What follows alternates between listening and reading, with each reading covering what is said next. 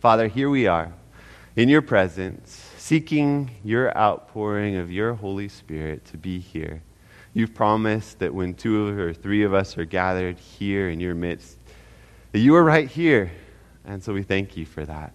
Thank you for the rest, the peace, the assurance that your presence brings. And right now, in the silence of our own hearts, we just want to give you the invitation to speak to us. Lord, hear our petitions just now. Thank you, Father, so much that is a prayer that you delight to answer. You promise that your word always accomplishes what you send it for. So we ask that you would speak to us, that you'd inspire us, that you would move us, that you would motivate us, and that you would fill our hearts with rest in Jesus. In Jesus' name I pray. Amen. As the delegation approached, you can imagine the silence of everyone. Everyone wanted to hear what was going to take place. I mean, here was one of the patriarchs of the group. Here was somebody who, if anybody could ask for something special, he deserved it. He'd been through so much. Time had gone on, and 40 years had passed. And here he was coming to Joshua. And as he came up to Joshua, he was coming to ask for his inheritance. As Caleb came up now, the name Caleb means dog, actually. And Caleb is the one that we see in the Bible that has a dogged faith. As Caleb comes up to Joshua, just to summarize what he says, give me that mountain. Give me that mountain. Now, everyone must have been shocked at this point, or maybe they weren't because they knew who Caleb was. But Caleb, at this point, you have to understand, was 85 years old. Caleb was the second oldest in all of the Israelites who had come into the promised land. Joshua was the only one who was older. If anybody should ask for the plains, if anybody should ask for the easy part of the inheritance, the place where he could just go and enjoy and walk into it, it should have been Caleb at 85 years old. But instead, Caleb, with a gleam in his eyes, looks up and he says, give me that mountain. Go with me to Joshua chapter 14. In Joshua chapter 14, we read the story of what Caleb asks for. It's fascinating as he summarizes why he's asking for this. Joshua chapter 14. Now, some of the land of Israel has been defeated. You know that Jericho's walls had fallen, that there's been amazing victories, but there is still much of the land left to be conquered. So in Joshua chapter 14 and verse 6, it says, Then the children of Judah came to Joshua in Gilgal, and Caleb the son of Jephunneh the Kenizzite said to him, You know the word which the Lord said to Moses, the man of God, concerning you and me in Kadesh Barnea. I was 40 years old. I was just a young man at that point in time. I was just 40 years old. I was 40 years old when Moses, the servant of the Lord, sent me from Kadesh Barnea to spy out the land, and I brought back word to him as it was in my what? My heart. He said, I came back and I just spilled out what was in my heart. I came back and said, this is what I found in the land. Verse 8, Nevertheless, my brethren went up with me and made the heart of the people melt, but I wholly followed the Lord my God. And if you were to go back and read in Numbers chapter 13 and 14 to read this story, it's a fascinating story. As the spies go out, they find this beautiful land. They find, for instance, they found that grape cluster that 2 of them had to carry between them. Now, here we have beautiful vineyards, but I've never seen a grape cluster that big and that delicious. They came back, and all of the spies agreed that the land did indeed flow with milk and honey, that it was a beautiful and good land. But 10 of the spies caused the people's hearts to melt because they began to say, wait. Before you say that we can just go up there, you need to remember that we saw the sons of Anak, and we were like grasshoppers in our eyes when we saw the sons of Anak.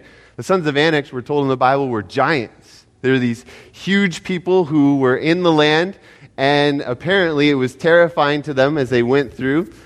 But Caleb and Joshua said, no, if God is with us, we can do it. We can go in. If God is pleased with us, He will give us the promised land. We can enter in. And the people again went on to describe the fearsome challenges that would be faced. And the people began to mourn. They began to go back to their tents and say they were mourning. And they even said, we're going to set up a leader to lead us back to Egypt. Because God has let us down and Moses has let us down. Let's appoint a brand new leader who will take us back so we could be slaves again in Egypt, because that would be better than the promised land. At that point, Caleb couldn't take it anymore. He and Joshua just ripped their clothes and began to say, no, we have to go in. We have to do what God has promised that we can do. And it was after that that God sent his glory, and he revealed the punishment of all of the children of Israel who would die in the wilderness after 40 years. They would have what they requested, that it would be better to die in the wilderness than to die at the hands of the giants. But, he said, Joshua and Caleb, they won't die. They will get the possession. They will have what their hearts have believed was possible. They will have what they believe that God would give them.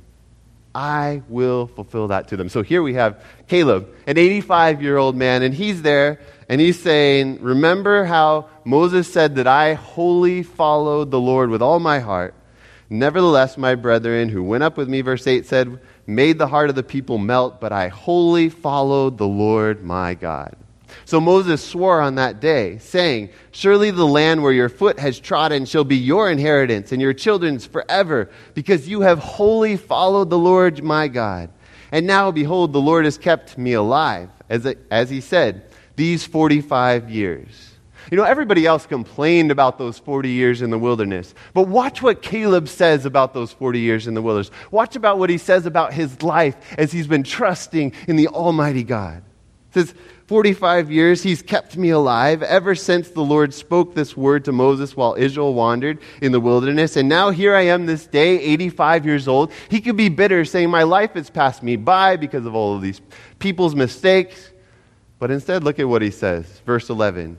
As yet, I am as strong this day as on the day that Moses sent me. Just as my strength was then, so now is my strength for war, both for going out and for coming in. Now, therefore, give me this mountain, which the Lord spoke in that day. Friends, faith can move mountains.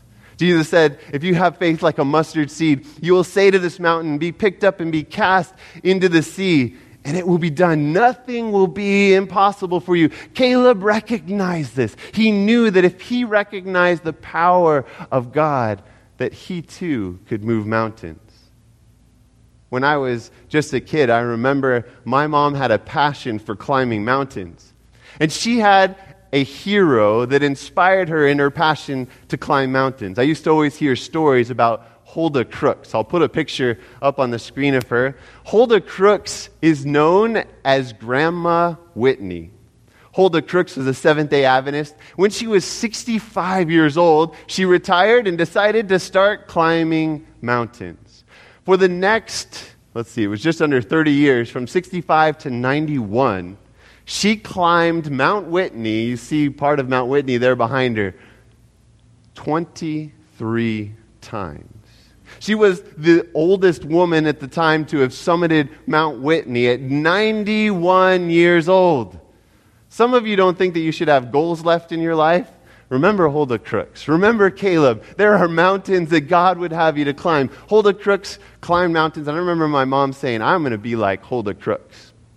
And I'm partially telling you this story today because my mom just turned 65.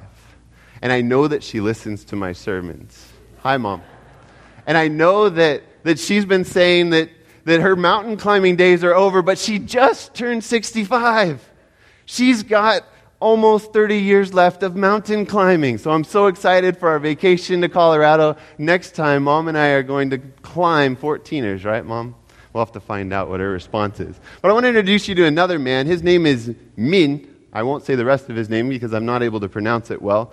Min was 85 years old this year. And Min had a goal. Min used to be the oldest man who climbed Mount Everest. He climbed Mount Everest when he was 76 years old. He's from Nepal, so he had a little bit of an advantage. His lungs were born at a high altitude. But just a few years later, a man from Japan climbed Mount Everest at 80 years old. 80 years old. And Min said, I'm not going to let that pass. I am going to climb Mount Everest. And so this year, Min decided that he would go and climb Mount Everest. And so he had a fundraising campaign. It's an expensive thing. That's one of the main reasons I've never climbed Mount Everest. He got a fundraising campaign on GoFundMe, and his goal was to do this and then to be able to travel the world and explain to people why they should have world peace. He was going to go to Syria and explain to them that they should be nice because he climbed Mount Everest. So, unfortunately for Min, though, he didn't have, maybe it was something to do with the diet that Hulda Crooks ate, I don't know. It also probably has to do with the fact that base camp on Mount Everest is higher than the top of Mount Whitney. But Min, in May 6, got finally to base camp, and he went to sleep at base camp, adjusting to the altitude there. And Min never woke up. When you're 85 years old, to be at that high of an altitude is a very dangerous thing.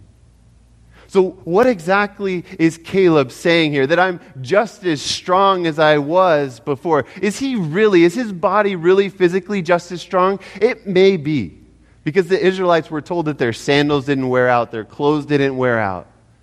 We're told that Moses' eyesight, it says at the end of, I believe it's Deuteronomy, that his eyesight had not abated.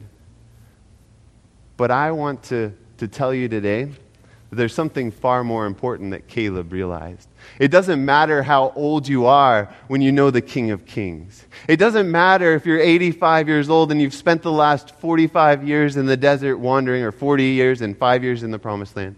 It doesn't matter your weaknesses in life if you recognize the power of God. So Caleb says, give me that mountain. Verse 12 continues, for you heard in the day how the Anakim were there. The mountain was known as the place where the giants were, the Anakim, the sons of Anak. It says, you know how the Anakim are there in that mountain. And the cities were great and fortified. Think about this for a second. How big of a city can giants build when you don't have all the machinery that we have today? In comparison to the size of a city that an average man could build. Their cities were great. Their cities were fortified. Their cities were huge, Caleb says. In that day, you remember, in the mountain, they were great and fortified. It may be that the Lord will be with me, and I shall be able to drive them out, as the Lord has said. If you follow the story, Joshua says, go for it, Caleb. And Caleb goes for it, and it says that those 3 sons of Anak, they came out to fight against him, and he defeated them. He took Hebron, and then he wasn't satisfied with that, but he went on to conquer more areas, to drive out more of the heathen people of those lands. And he did this to be a testimony, to be a witness to the power of faith in the living God. You see, Caleb had a promise. Caleb knew the promise that had been given to the Israelites. Flip over to Deuteronomy chapter 6. Deuteronomy chapter 6, Moses is preaching one of his sermons. Deuteronomy is mainly the sermons of Moses before he does not enter into the promised land but goes up and dies on the mountain. But in Deuteronomy chapter 6 and verse 10, Moses has just said that famous saying where he says, hear, O Israel, the Lord your God is one God. You shall love the Lord your God with all your heart, with all your soul, with all your strength. And he tells them to teach this to your children. I'm so thankful for godly parents and teachers that teach our children to follow him. And then he goes on to say this in verse 10. So it shall be when the Lord your God brings you into the land of which he swore to your fathers, to Abraham, Isaac, and Jacob, to give you, what does it say right there? To give you large and beautiful cities, which you did not build. They were built by giants. These cities are large, they're beautiful, they're bigger than you ever could build because they were built by giants. I'm bringing you into a land where you'll have cities that are better than you could possibly imagine. He goes on to say, houses full of all good things. He says, you're going to have a house, and this house is going to be there for you, and this house is already going to be stocked with all the stuff that you need. Hewn out wells, which you did not dig. You're going to have these wells full of water springing up. You didn't dig these wells. They were already dug by giants for you. Vineyards and olive trees which you did not plant. That's a good thing. We've been talking about planting some trees around here, and you know that it takes time before you're able to harvest the fruit off of a tree. Then it says, when you have eaten and are full, then beware lest you forget the Lord who brought you out of the land of Egypt from the house of bondage. Remember who brought you here. Remember who gave you this precious gift of large and beautiful houses, wells already dug. Remember what God has done for you. Paul seizes on this exact example if you go forward to Hebrews chapter 3. In Hebrews chapter 3, Paul uses this example as he's talking to the Hebrews, and he's trying to teach them about the supremacy of Christ. He's trying to teach them that they need to recognize in their high priest everything that they possibly can need. He's trying to build faith into the Hebrews. So in Hebrews chapter 3, he picks up this story, and he quotes from Psalm 95, which talks about this same story. Verse 7 we'll pick up in Hebrews chapter 3. It says, therefore, as the Holy Spirit says, today, if you hear his voice, do not harden your hearts as in the rebellion, in the day of trial in the wilderness. What was it that the Israelites did? What does he say that they did? Do not harden your hearts. You remember what he said about Joshua, though? That Joshua wholeheartedly followed God, that Joshua was holy for the Lord. But the Israelites, it says that they hardened their hearts in the rebellion, in the day of trial in the wilderness, when it was difficult, when there were obstacles, mountains in their way. Rather than clinging to God in faith through fasting and prayer, they hardened their heart. They trusted in their own strength, and they said, we can't do this. And then, oddly enough, when God said, you can't do this, then they tried to do it, and they were destroyed by those giants on the mountain. Verse 9 continues, when your fathers tested me, tried me, and saw my works 40 years. They continued to see God's goodness, even though they had rejected him at that point. Therefore, I was angry with that generation and said, they always go astray in their hearts. They harden their hearts against my counsel. They don't approach my word with faith, and so they go the wrong way. And they have not known my ways.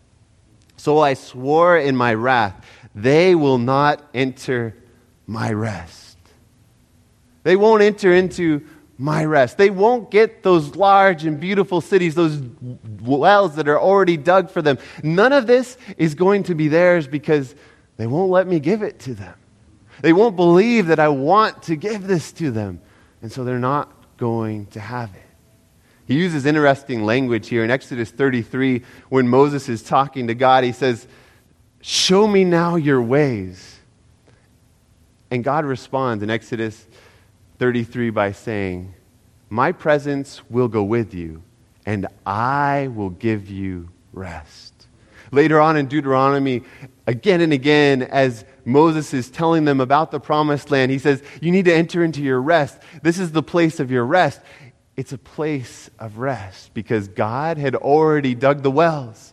God had already built the cities for them. He'd used giants to build bigger cities than they ever could build. He had prepared the way and the promised land for them already, but they were unwilling to enter. Beware, brethren. Now Paul has shifted his attention back to the Hebrews, saying, beware, brethren, lest there be in any of you an evil heart of unbelief in departing from the living God. Beware lest you have that same heart and you turn away from God. Then he tells us a little idea of how to be sure that we are wary of this. But exhort one another, how often? Once a week on Sabbath? Exhort one another daily. Be urgent about this. Constantly be encouraging each other to faith in the omnipotent King of the universe. Constantly be exhorting the people around you. You can see your way through this trial if you keep your eyes on Jesus. Sending Bible promises to people. Sharing words of faith with people. Exhort them daily while it is called today, lest any of you be hardened through the deceitfulness of sin.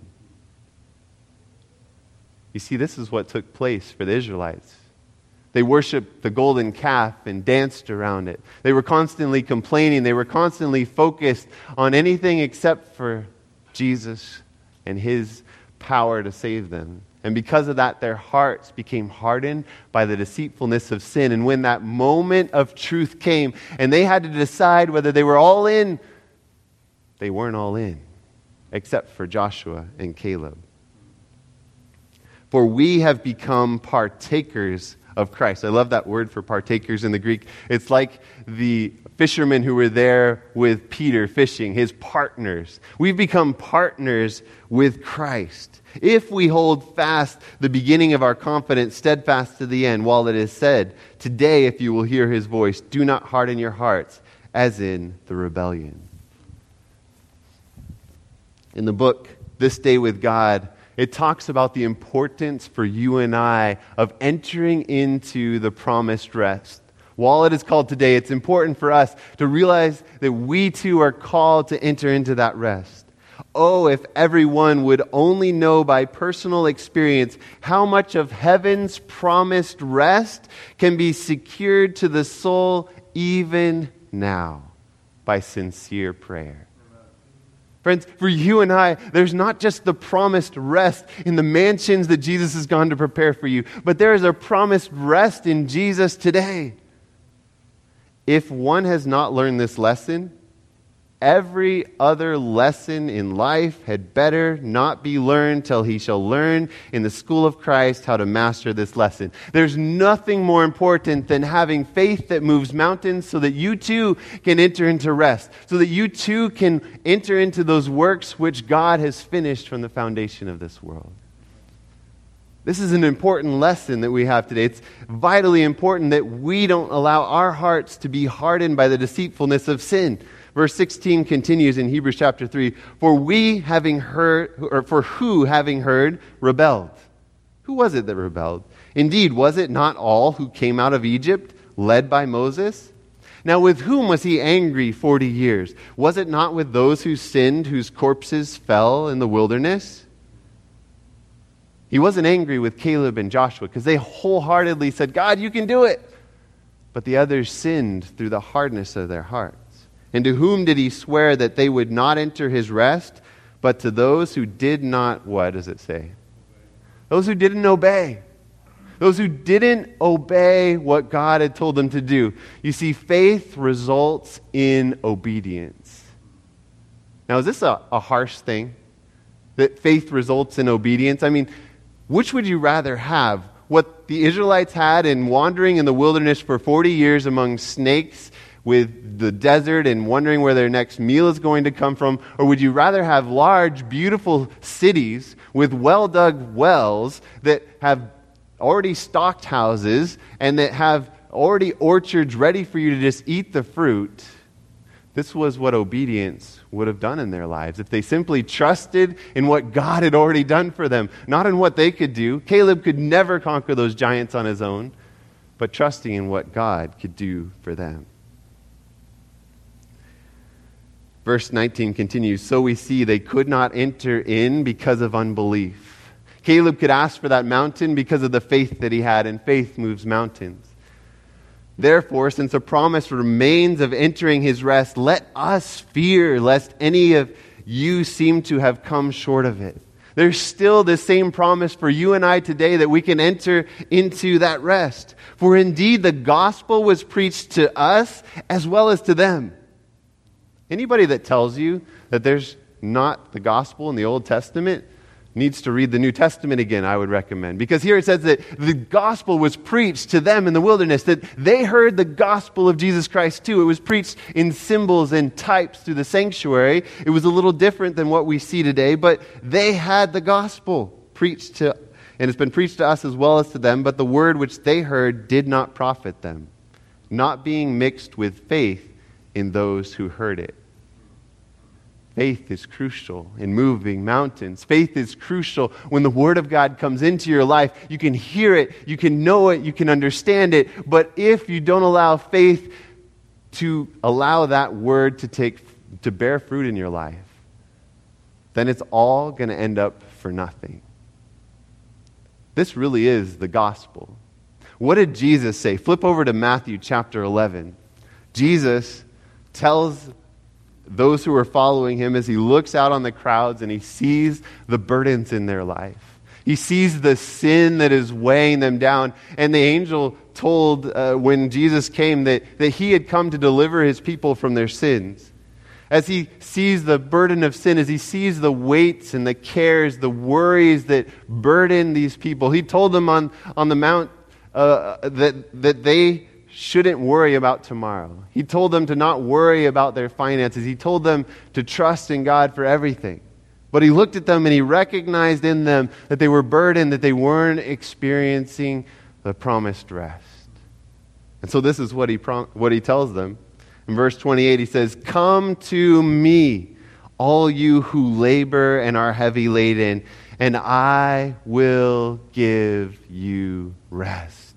You see what Jesus is doing? He's taking that Old Testament promise and he's telling them that the rest that you've been expecting in the promised land, yeah, you're here in the promised land, but that rest comes through coming to me, coming to Jesus. And he'd revealed that back in Exodus 33 when he said, "My presence will go with you and I will give you rest." It's the presence of God that gives us rest. It's the presence of God that can conquer mountains. It's the presence of God that takes out the sons of Anak in your life.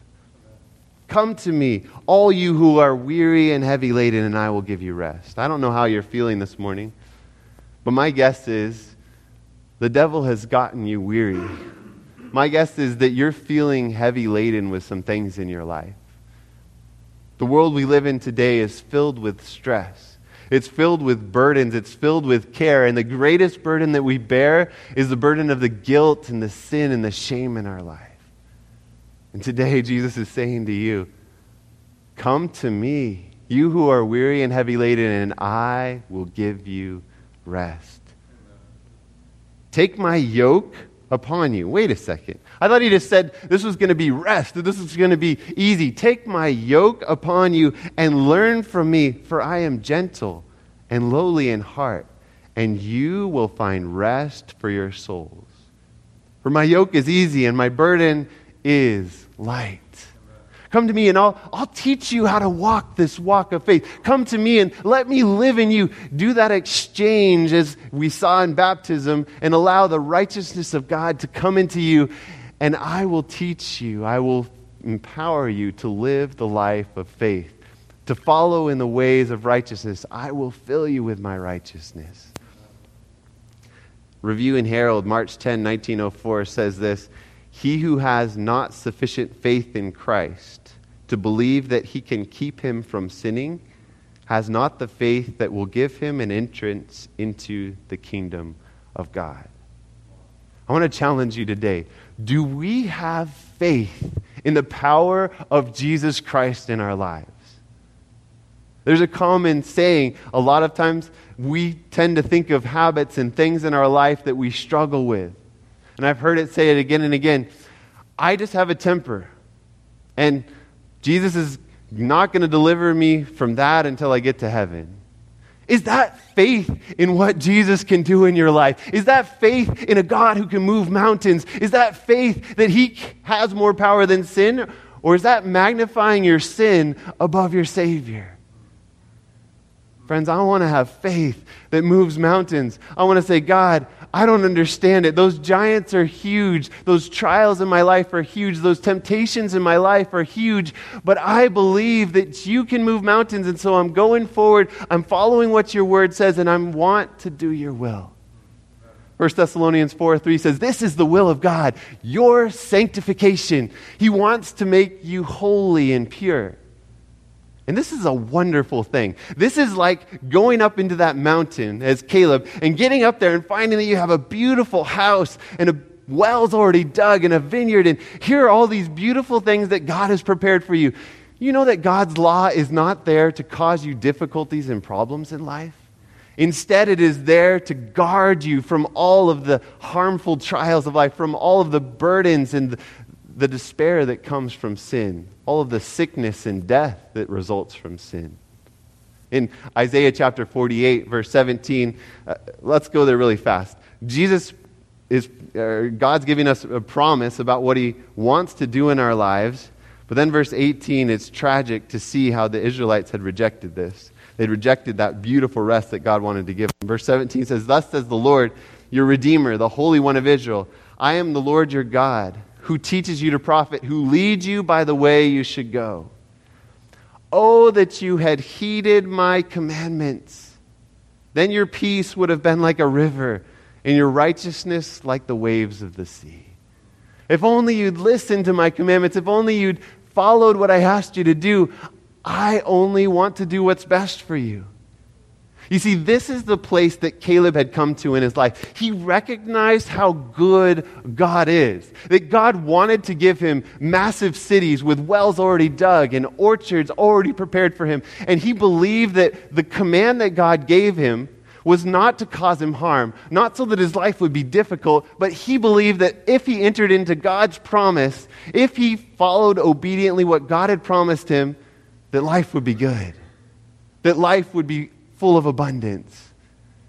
And if we really trust who Jesus is, if we really trust in God, as we look at the Ten Commandments, as we look at how Jesus boils that down to love your neighbors yourself and love God with all your heart, your soul, and your strength, we look at those things and we see in it the way of rest, the way of peace. Jeremiah 6:16 says, "Stand in the old ways and see that this is the way of rest." The commandments are what bring peace that passes understanding, that would have brought the Israelites peace like a beautiful flowing river. Righteousness crashing faithfully like the waves of the sea. If only they had believed in who Jesus was. Steps to Christ, page 71, says this: "The heart that rests most fully upon Christ will be most earnest and active in labor for him." Sometimes we think of coming to Christ and the rest that he gives us as, well, good, I'm going to go lay on the couch now and just enjoy every good thing.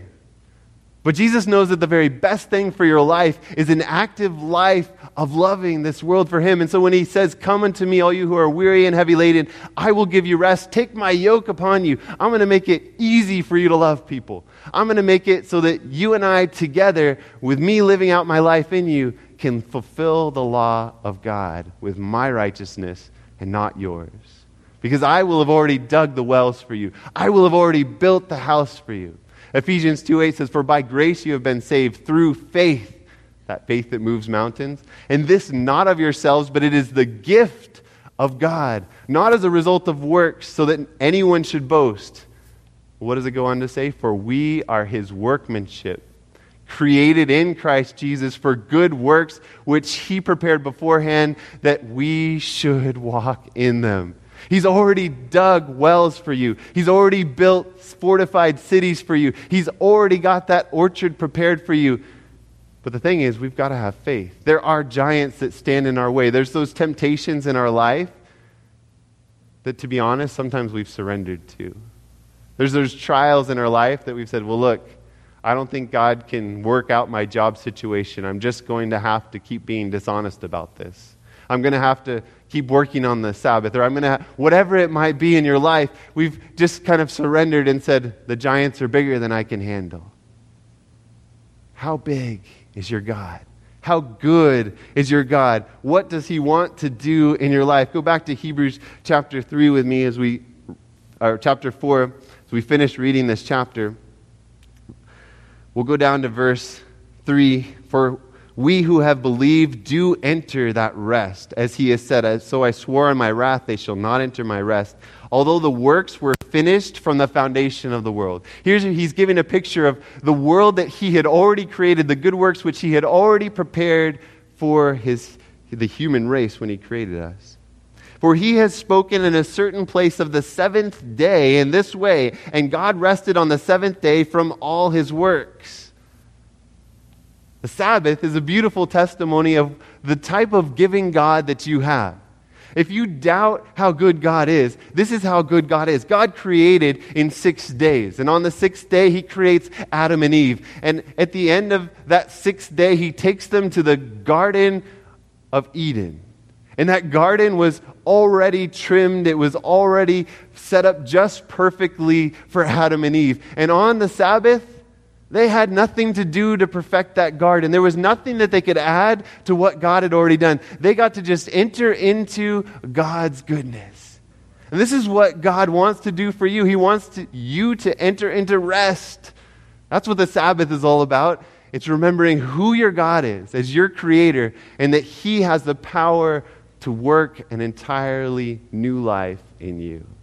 To allow you to enter into rest too. Come unto me, all you who are weary and heavy laden, and I will give you rest.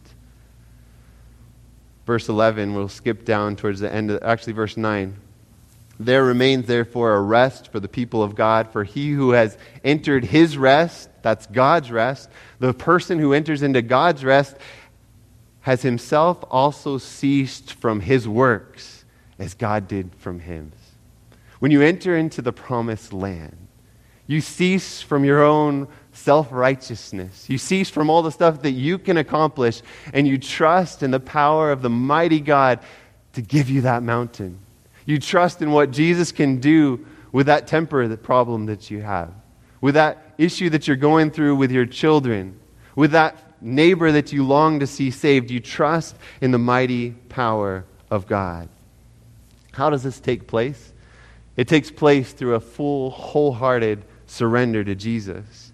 In the book, in the Gospel Herald, April 23, 1902, it says, "You must not let anything rob your soul of peace, of restfulness, of the assurance that you are accepted just now.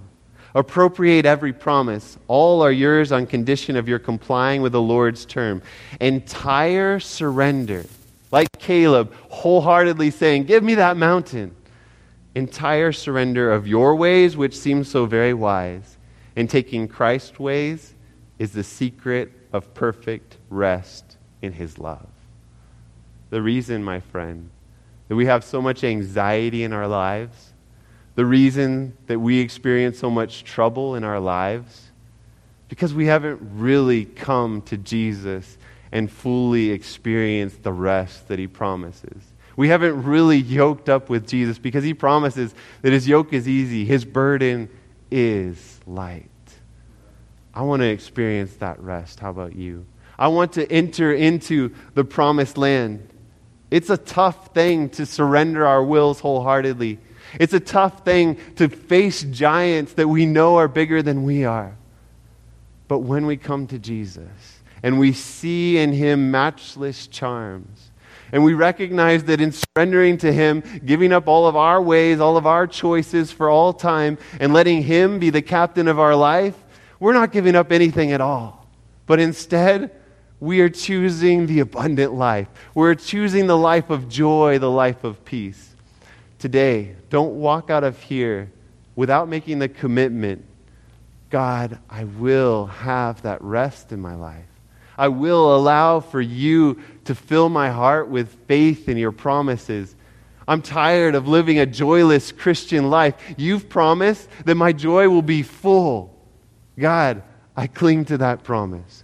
You've promised that you'll give me peace which passes all understanding. You've told me not to be anxious about anything, but in everything by prayer and supplication to let my requests be made known to God. God, I cling to you because you are the one who gives me rest.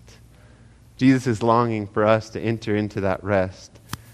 One final quote in the book Daughters of God, page 221, it says this: "Just repose in Jesus. Rest in Him as a child rests in the arms of its mother. The Lord pities you. He loves you. Only believe Him. Only trust Him." Trust in Jesus. Cling to Him. Don't sell yourself short. Don't let sin harden your heart so that you begin to not believe that God is powerful enough to conquer every challenge in your life, every temptation in your life. But keep your eyes fixed on Jesus because He is the almighty conqueror, the King of kings, and He wants to give you all power for every challenge that you face today. Friends, I believe that King is worth standing before. And if it's your desire to have a deeper faith, a greater expectancy, if you want to say today, Lord, there are mountains in my life, give me that mountain.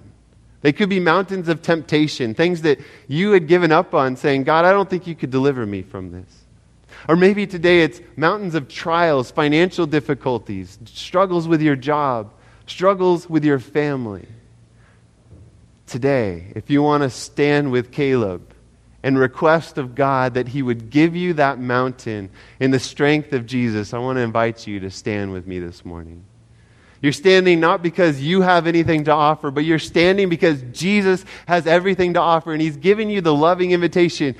Come to me, all of you who are weary and heavy laden, and I will give you rest freely, abundantly. Those cities already well fortified, those wells already dug, that house that's already stocked full. It's yours. Just come and drink at the fountain of life. Let's pray together. Father in heaven, here we are. Father, I confess this morning, just over the past week, I can think of times when I have been stressed, when I have been anxious. And God, it's because I've forgotten who you are. It's because I've forgotten that you have promised to work all things for good in my life.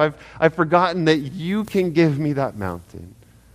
So God, this morning, I'm standing with everybody else, and we are here just standing and saying, would you give us that mountain?